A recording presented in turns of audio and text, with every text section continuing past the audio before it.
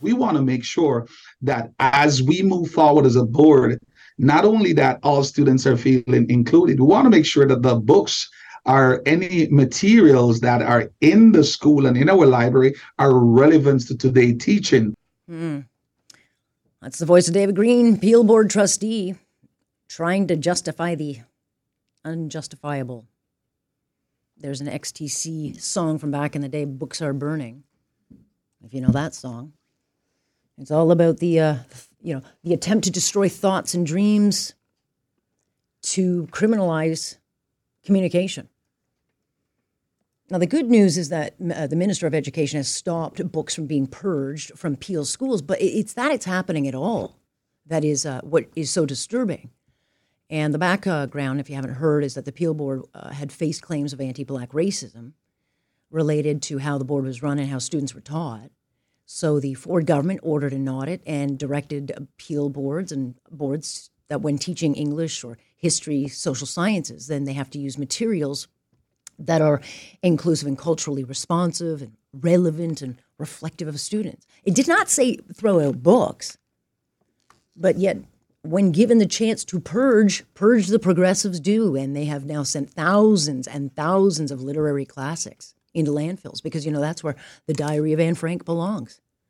I mean, if you don't see the irony there. Let me bring in Tom Ellard, a spokesperson for libraries, not landfills. Tom, good to have you. Thank you for bringing attention to this issue. I think it's really important. Sad that we have to. I mean, but we keep doing it, right? We have to keep saying, like, what is going on here? But here we are, 2023, repeating the same, mistakes of history. I think so. And, sometimes when you see something that's wrong, and I mean really wrong, you have to take action and try to stop it. So, I haven't really done anything like this before, but when this information was brought to my attention by teachers in the Peel Public School Board, and my son being a student in that system, I knew that we had to raise awareness. And, this has been an ongoing process since last May. And luckily, it's finally getting the attention it deserves, which began yesterday.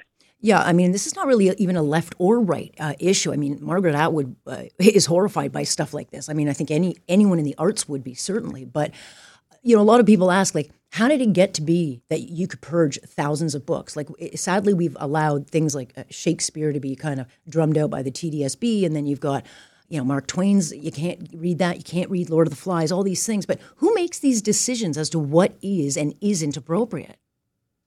That's an excellent question, and that's really one of the reasons why we made the document available to the public, because we found this whole process to be highly subjective and very arbitrary and also unclear. And you can see the end result of that. There's some finger pointing going on back and forth between what I would say would be the administration, what the school board believes they were giving direction to do, and how they interpreted the province's direction. And I thank the minister for getting involved. But the end result has been our libraries in the public school system in Peel are poor, and it's, you look at their lived experience. Where are the books for them to continue to grow? But if those, in charge of the books don't see a value in the book, maybe they don't understand. Maybe it's a younger teacher. Maybe it's a younger librarian. Maybe they don't understand. Maybe they don't have the critical thinking. Like, this is the concern, is that they're getting rid of stuff that they think isn't important. But again, it doesn't matter what it is. Books should not be destroyed. I don't care how offensive they are. They should not be destroyed because there's a lesson in each. And frankly, if you're a teacher and you cannot find a way to debate the merits of a Lord of the Flies or a Mark Twain and what he was writing and the meaning behind it, then you shouldn't be a teacher. Well, I think that's what concerned all of us when we looked at this. We said, hey, this is moving beyond the debate over individual books. Right. I think that this was trying to solve that issue by saying, don't worry, we'll get rid of the majority of the books. And then you won't be able to have a discussion over individual titles and how you feel about it and how we need to reinterpret or reimagine or even new materials coming into the school. This is just the wholesale removal of large quantities of books based on a vague directive. And that is a really destructive process. Hence, I think we have seen great alignment across the political spectrum and from all sides. If you look at how the public seems to be responding to this issue, which I'm happy to say as Canadians, we don't burn books, and we're going to take a stand and make sure it doesn't continue in the Peel Public School Board, and that it shouldn't happen in any other school board in Canada. No, it shouldn't be happening anywhere. I mean, if their only sin is being published before 2008, I mean, frankly, I would get rid of the books after 2008. The value of the literary classics, you can't put a price on that. But again, I don't believe in any book being taken out or destroyed. But explain to me then, like, how it is justified that the board gave a directive that the books were not to be given away, but they had to be destroyed. Like, they took the cover off of Anne Frank. They go to landfills. Like, that's our money. That's millions of dollars or thousands of dollars, whatever the price is, of books that could have gone to students who asked for them or kids who need them or under, privileged kids. That's right. There's 259 schools across Peel, 153,000 students. The replacement allocation that they've set aside for students is $12 a head, which equals $1.8 million. But the one school that I know of specifically threw out around 2,400 to 2,500 books. If you aggregate that across the school board, that's millions of dollars worth of value going into landfills. I don't know how you're going to replace that. What I would like to demand is I want accountability, I want transparency, and I'm very happy that the minister said stop this process. But we want those books back on the shelves. If the administration followed the direction that was given by the trustees last year, they said those books were supposed to be placed in storage until they could at least come up with a way to record what books they were going to be throwing out.